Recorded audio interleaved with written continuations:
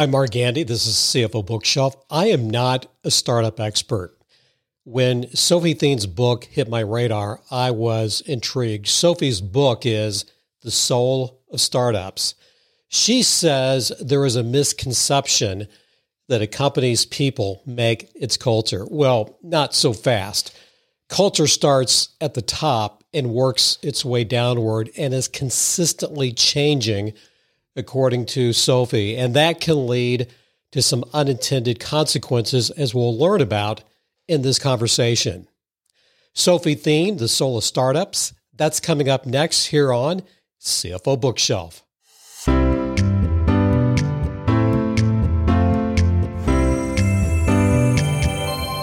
Like you, lifelong learner, serving in a business or financial leadership position, I've not spent much time with startups, just a few over the past 20 years. So there is definitely a knowledge gap. Sophie Thiene is an expert at developing and shaping cultures in startups, and her book is full of big ideas stemming from dozens and dozens of interviews of those working in these organizations. And in this conversation, we're going to hear, contrary to the research at Gallup, people truly do leave companies, not just bad bosses or bad managers. We'll have some advice from Sophie for anyone thinking about a job in a startup. And the Pygmalion effect that's alive and well in nearly all startups. My first impression of this book, it has 3 audiences, and Sophie agreed. Absolutely. You can see me nodding now. Absolutely. That's definitely the reason why the book has actually came to life. Also making sure that you notice in the book as well that none of the interviewers that I've interviewed actually are founders. So it was really, really important for me to also use this book as a platform for the people who have been operators and aspiring to come into the startups to actually get a really good sense of what it means to be operating in the system. You have an interesting origin story, but maybe let me back up because the two kind of go hand in hand. This whole concept of the startup paradox, very early in the book, and you may have said this in the foreword, you talked about wanting to have a job where you're confident, valued, and feel fulfilled. And I think that's the way a lot of people are when they go to work for a startup. Doesn't always happen that way. Why is that? Yeah, I think you're absolutely right. It's very, very rewarding. I would say, just reflecting on my whole career, the most rewarding moments have definitely come from operating in a startup, but it's also very difficult to actually go through the cycle of pressure.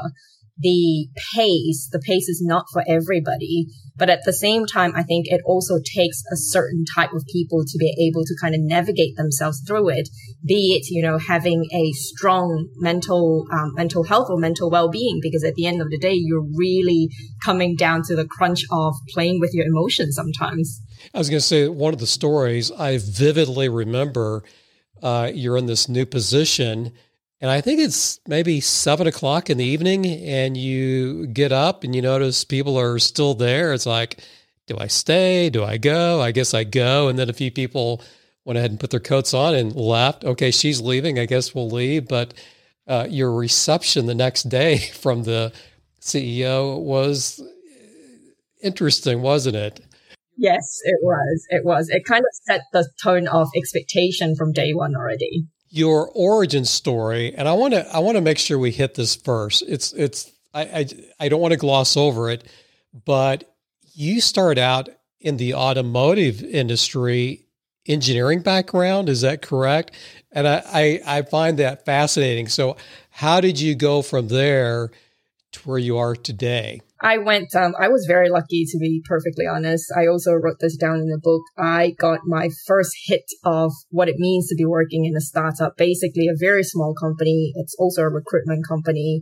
and they were looking for engineers and they were hiring for automotive engineers specifically. And I was also kind of placed in a position to look after graduate engineers. So it just kind of made sense, right? At the end of the day, I was an early graduate engineer. It kind of felt like I was looking for my friends to fit into these roles. One thing led to another. Have absolutely loved recruitment, opened up my network. And the more I worked so closely with people, it just kind of fell into the right thing where I went into a startup, started looking at people, hiring, building out teams, working with leadership teams, and then eventually also have a much thorough understanding around how to build great companies. And that comes from the culture. And that's why I call it the soul of startups. And we're going to come back to that in just a minute. I want to talk a little bit about culture. I mean, culture, that's one of the key themes in this book. I think a lot of readers, so a lot of our audience, lifelong learners, many of them, I would suppose, have listened to or read Patty McCord's book, Powerful. In fact, we just interviewed one author today. One of his favorite books is The Culture Code by Daniel Coyle. What would you say is one of the biggest issues that founders have when they start their companies when it comes to culture? That's a broad question, but because you have so many interviews in this book, I feel this is a very honest presentation of more of what's going wrong as to what's going on right. What would you say the biggest issue that you feel like founders face when it comes to culture? And I'm keeping it pretty open-ended. Yeah, for sure. I think that's a great question. I think the biggest challenge for founders as they're building out the companies is they sometimes forget to recognize that as they are evolving, the company is also evolving. So therefore, the culture itself will evolve. And I think when you stop to recognize that this is an ongoing movement, right? There is constantly going to be work that needs to be done, be it you're great at this very point when you're 50 people, when you're 100 people, the ways of working and your behaviors or your habits are probably going to change as well for it to be a sustainable business. So as soon as founders realize that the work stops there and there's no more work to be done, that's where they come up with the biggest challenge. And I think most of the startups that you would see out in the market struggle with this perception because they never really understood that the reality is there is work to continue to do.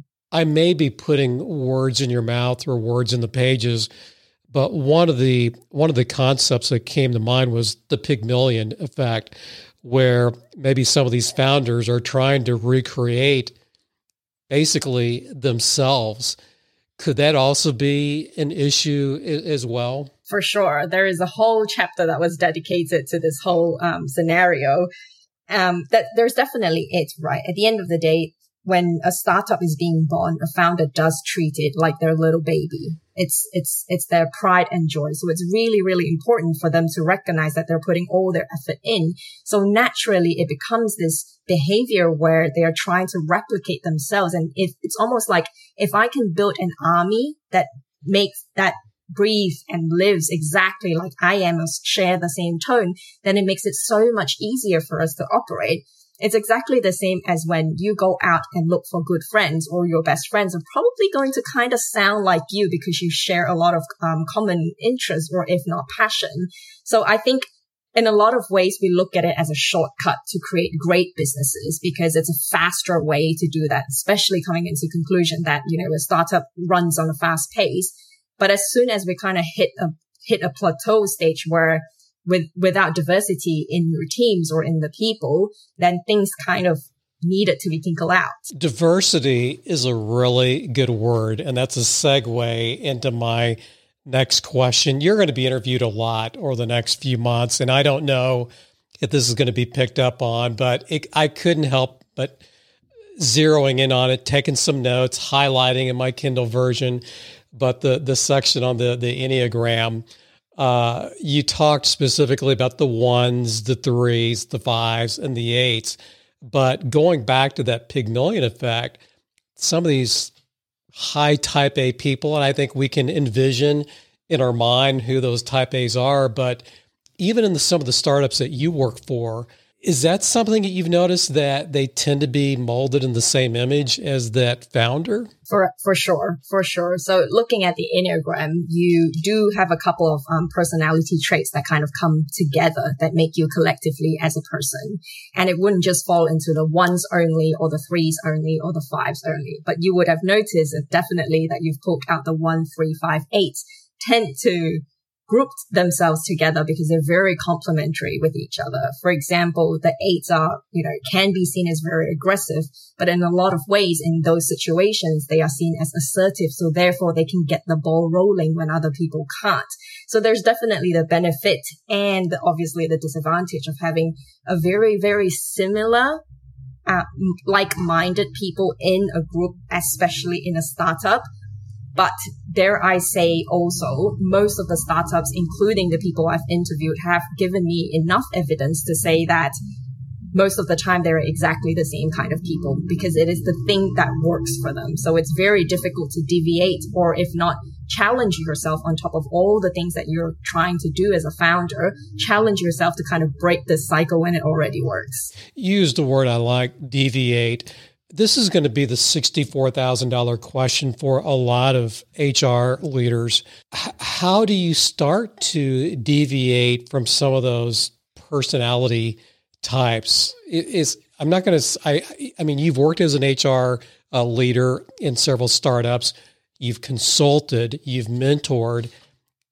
I know it's not easy, but is there a how that you can help make it easier for some of us? Yeah, for sure. I think learning from my mistakes and obviously learning from whatever success that I've had going through some of these consulting, especially in these coaching times, is that it really is a way, it really does come down to the way you package the narrative.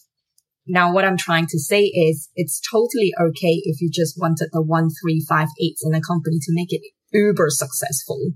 However, when you implement some 2s, some 6, some 4s and different kinds in your community or in the company itself, it really comes down to how you package the narrative. Now, what if I tell you that you need a 2 in your team because all of you are actually quite dysfunctional in your communication, but having a 2 is actually going to balance you out? And at the same time, there might be data that can prove that this team will be incredibly efficient, far more than they believe that they can, rather than just being ambitious individuals. So I think it's really important, especially coming down to a HR role, is as a HR leader, it's so important for us to be able to go, right, you need some diversity here, but here's the why. Not just because I think you're lacking some color here or you're lacking some numbers here. Let me kind of dilute it a little bit. When you use the word dilute, it's associated with something quite negative. But when you go, I'm going to make you a lot more efficient and I'm actually going to help try and make you even more successful than you are right now. So therefore, ambitious individuals will immediately get drawn to it because it becomes the one thing that can make them better. The size of the people's team controls the focus of the team and affecting the final output of what their employees will get right. So even in certain teams, you've got, I see culture within a bigger culture. As teams get bigger, that's going to impact the culture as well. For sure. Absolutely. Because subcultures, again, it goes back to what we were saying earlier, is the biggest challenge in a company is when they fail to recognize that the culture is going to evolve as the time goes by. And so therefore you're allowing subcultures to organically get built within teams itself, because your manager may be brought in as the first base of, early employees that behave a certain way. And then eventually they will grow out their team and they will behave slightly different. All in all, as long as collectively they're working towards the same mission in the company. When it all fails apart, it's usually down to the fact that all these subcultures are not really complementary with each other. And so therefore this dysfunctional relationship or dysfunctional communication dynamic just gets broken down into each and every team. One of the things I do with books is I come across terms I'm not familiar with. I'll either take note of them, put them in my Evernote, store them. You had a term that came up and you didn't really get into it because probably some of your readers they're going to know exactly what this is. So I'm going to be transparent, no pun intended. Now you know what I'm going to ask maybe about. I will share my ignorance. But what do you mean by a transparent culture? And I apologize if that's such an elementary question, but I just have to ask. Yeah, for sure. So a transparent culture is usually described when the behaviors, again, culture is all about behaviors. It's when you see employees, especially leadership, when they're very willing to share information about the company, the status of the company. As we all know, a startup sometimes can be quite uncertain, which is also kind of the main reason of giving you the thrill of working in the job that you're working in. That's why it's so rewarding when things work well, but it's also really deflating when things don't go so well. So in terms of a transparent culture, this is where people are very willing to give up information for each other for the greater good. Each chapter addresses a type of a founder. I mean, there's the trailblazer, there's the community builder, there's the keen learner. So I'm just going to focus. We can't hit all of them. So if it's okay, I just want to hit a few. You do bring up burnout at a couple points in the book, and it also comes out in some of the interviews that you do with some of the people inside the book. One thing that I was reminded of is that this is not just a personal issue, it's a company issue.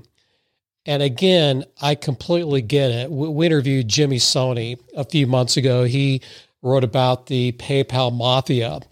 And you and I can imagine the number of hours, people not even going to bed, putting people's sleeping bags under their desks, not even leaving the office.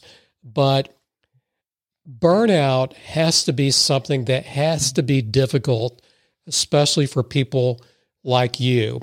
I mean, how do you balance burnout with a founding team that's trying to get a product? I can't even ask the right question because it's such a critical issue. But how do we address this in the workplace?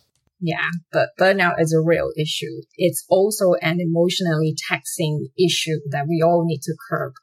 And you're absolutely right. You will often see burnout when a founding team or a product team or an engineering team, mostly when they're trying to get a product out the door in a faster pace than they are expected to. But your very question here is, how do we curb that? Is by creating a balance within the workplace. And how we can do that is, let's just say we've got something out the door already. Can I now take a breather?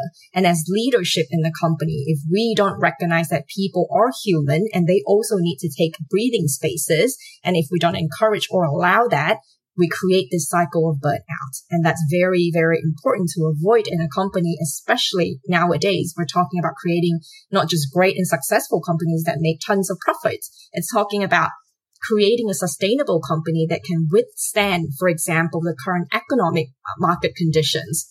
What else can withstand a company if not both people and their product? And this is why it's so important for us to make sure that we're balancing that out. You have, I believe it's chapter 7, you talk about collectivists and individualists. I don't know why, Sophie, is one of my favorite chapters in the book. The collectivists, you would almost get the idea that's the better term. The individualists, maybe not. Before I ask my question, I'm going to let you give just a brief definition. What's the difference between the two? Yeah, sure. So in the book, in the context of the book, the collectivists are basically a group of people who will democratize every decision, and they would love to work together in a team. However, no one in the room would stand up to take ownership to make a decision solely for then the team to follow. On the other hand, an individualist are people who can collectively come together, however, will have a very strong mind and decision that they want to make for the company. So therefore, it can turn very quickly dysfunctional, but at the same time, based on some of my interviewers and research as well, has been very helpful for some of the companies who are moving at a much faster pace than the market has expected them to be. Is it possible to be a little bit of both?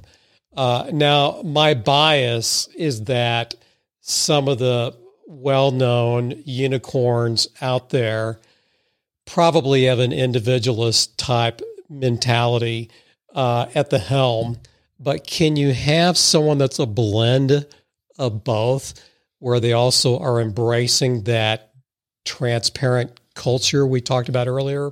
Absolutely. And this is why we call them the community builders, for example. And that's the follow-up of that chapter.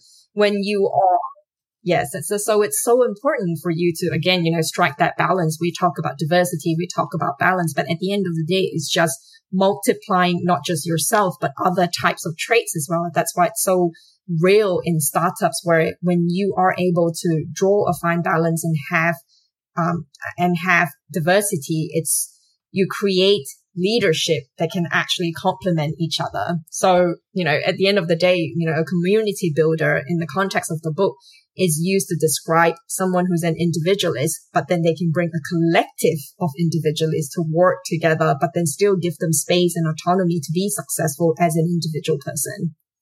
I want to applaud you for something that you included in the book. I don't know anyone who's not familiar with the Gallup organization, and one of the big quotes of why people leave organizations, it's usually they don't leave a job, they leave, it's something people related, a supervisor, a manager. But you said something, and it came out in your research, interviewing all of these people.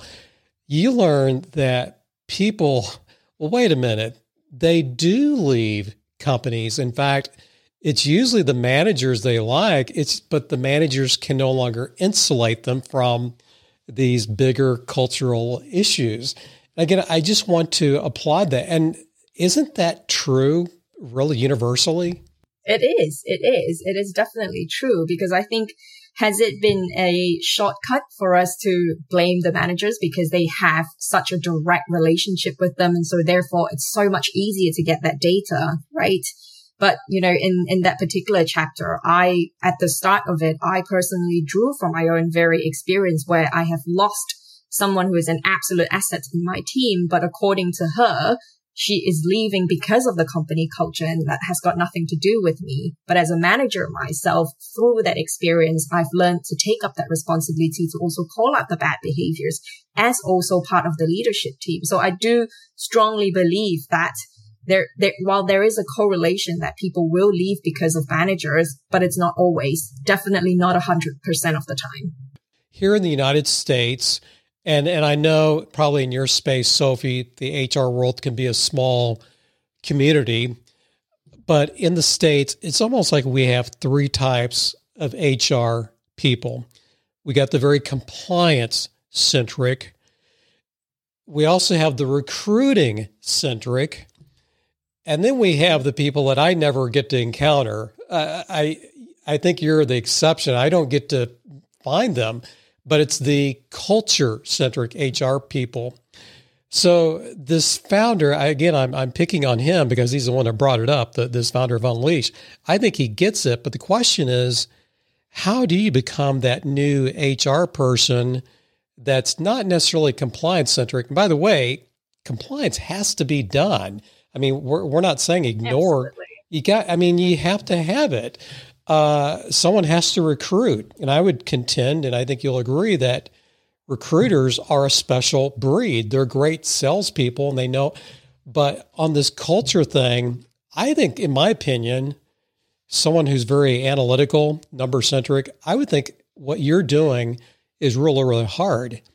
Is there a textbook? Is there a school? Is there a community to teach people like you that has figured out this people thing, this culture thing? No, but definitely I pay a lot of tribute to the community that I actually am part of and also come out of.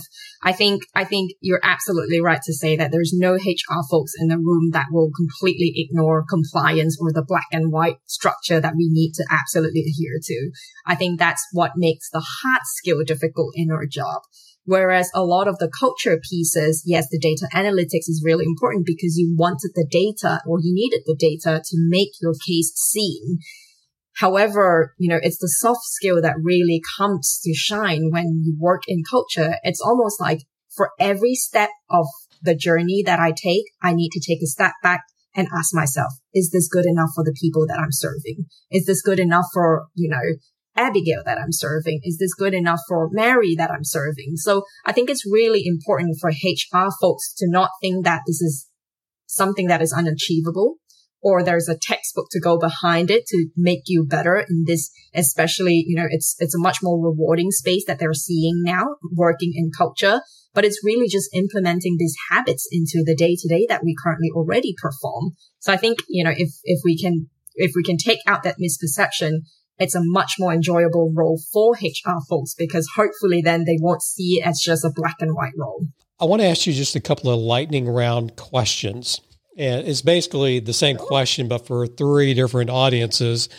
And I hope this will make sense. But I mean, you work in a mentoring, you've mentored people, you've coached people, you've helped people.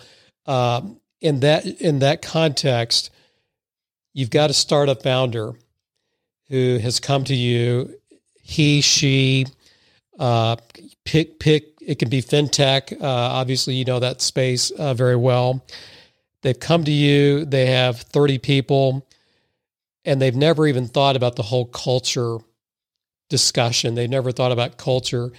What's going to be one of the first pieces of advice? Now, you can't say read the book, but what's going to be one of the first pieces of advice?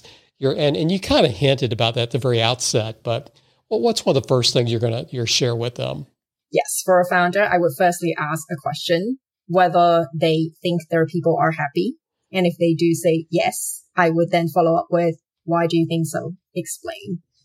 It's very, very easy to think that people are enjoying their work in the company if you don't hear about the problems. So that would be the first advice that I would tell founders. So Sophie, try not to laugh at this, but you got the answer right. Now, the reason I'm saying that is because what I learned from you is that the culture is continually changing as well as we go from 10 people to 20 people.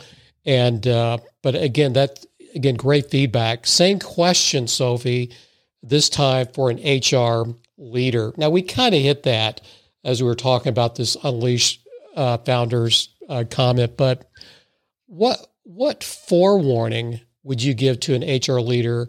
Let's say they come to you and say, Sophie, I've got this great job. Looks very promising for a startup. Looks like they're going to hit a home run. What forewarning would you give them as they step into that new position? For a HR folk, I would be very honest and ask them, do you have the mental capacity to take this on? Yes. Because it is very emotionally taxing, and with the hard skills and with the work, especially if you've been operating as a HR person for a long time, you know how to do this job at the back of your hand. You will know this. It's more important to ask whether or not you have the mental capacity to take this on. And I'm going to, based on some of the early chapters, you're speaking from experience. There are a couple of those positions. I'm assuming, again, reading between the lines, it was not easy after you left them, was it? For sure. It's not easy. It's far easier, I would say, in my career to leave a legacy behind than to actually pick up a legacy. So the last audience, and this would, by the way, would be a great TED Talk. Do they have TEDx talks where you are in the UK? I think an interesting TEDx talk would be asking the question, are you sure you want to work at a startup? Here are the 3 things you need to consider. So same question. Let's say you are doing that TEDx talk. What are maybe the 3 things? And by the way, you have tons of interviews, so you have a lot of raw material to pick from, but what might be the top 3 things you want these young people to know as they're starting to embark? And these are the same people who are saying, I'm going to get a lot of free meals out of this. Yeah. Let's hope. First question, is this exactly what you want? Number 2, do you actually understand what a startup is from a setting, connection, and environment perspective? And then number 3, final, very important question. Please do your research and make sure you've got you've crossed all the T's and dot all the I's before you say yes to the job. There is absolutely unsurmountable information out there about each and every startup. You shouldn't take the shortcuts. I haven't, as I got finished with the book, and again, because I get to talk to a lot of authors, I have all these ideas swimming my head. We just interviewed an individual named Greg Alexander. As of this recording, the show it dropped as of this past weekend. Greg has written a book called The Boutique. It's about professional services firms, how to build, grow, and then exit a professional services firm. He owns this organization called Collective 54. So it's a membership area just for professional services firms. I didn't see this in the back of the book. So here's my idea. So if you say, Mark, we already have something like this in place, I apologize. But have you thought about creating, going back to one of the chapters, chapter 8, I believe, having a community, and it would have one of three buckets or one of three areas. It could be one community, well, actually three communities, but one organization, one for the founders who are looking to really get this culture thing right, one for people like you who are in the people space for the first time, HR for first time in startups, and then also people who are working that addresses the mental health, the burnout issues. Have you thought about a community like that for startups? For sure. I think I've been thinking about this for a long time. And that's also part of the origin of why the book has come about. I come from a lot of communities, and I treasure and value my communities a lot. So it kind of feels like the community is already out there. I would hope with the book to continue the conversation so it doesn't stop. One of my favorite questions is, this is CFO Bookshelf. So, and every person we have on is an author. So one of my favorite questions, I like to be nosy. I guess I should ask, are you a reader? And then if you are, what are some of your favorite books? One of my very, very favorite books that I frequently visit most of the time in my career is The Tao of Pooh.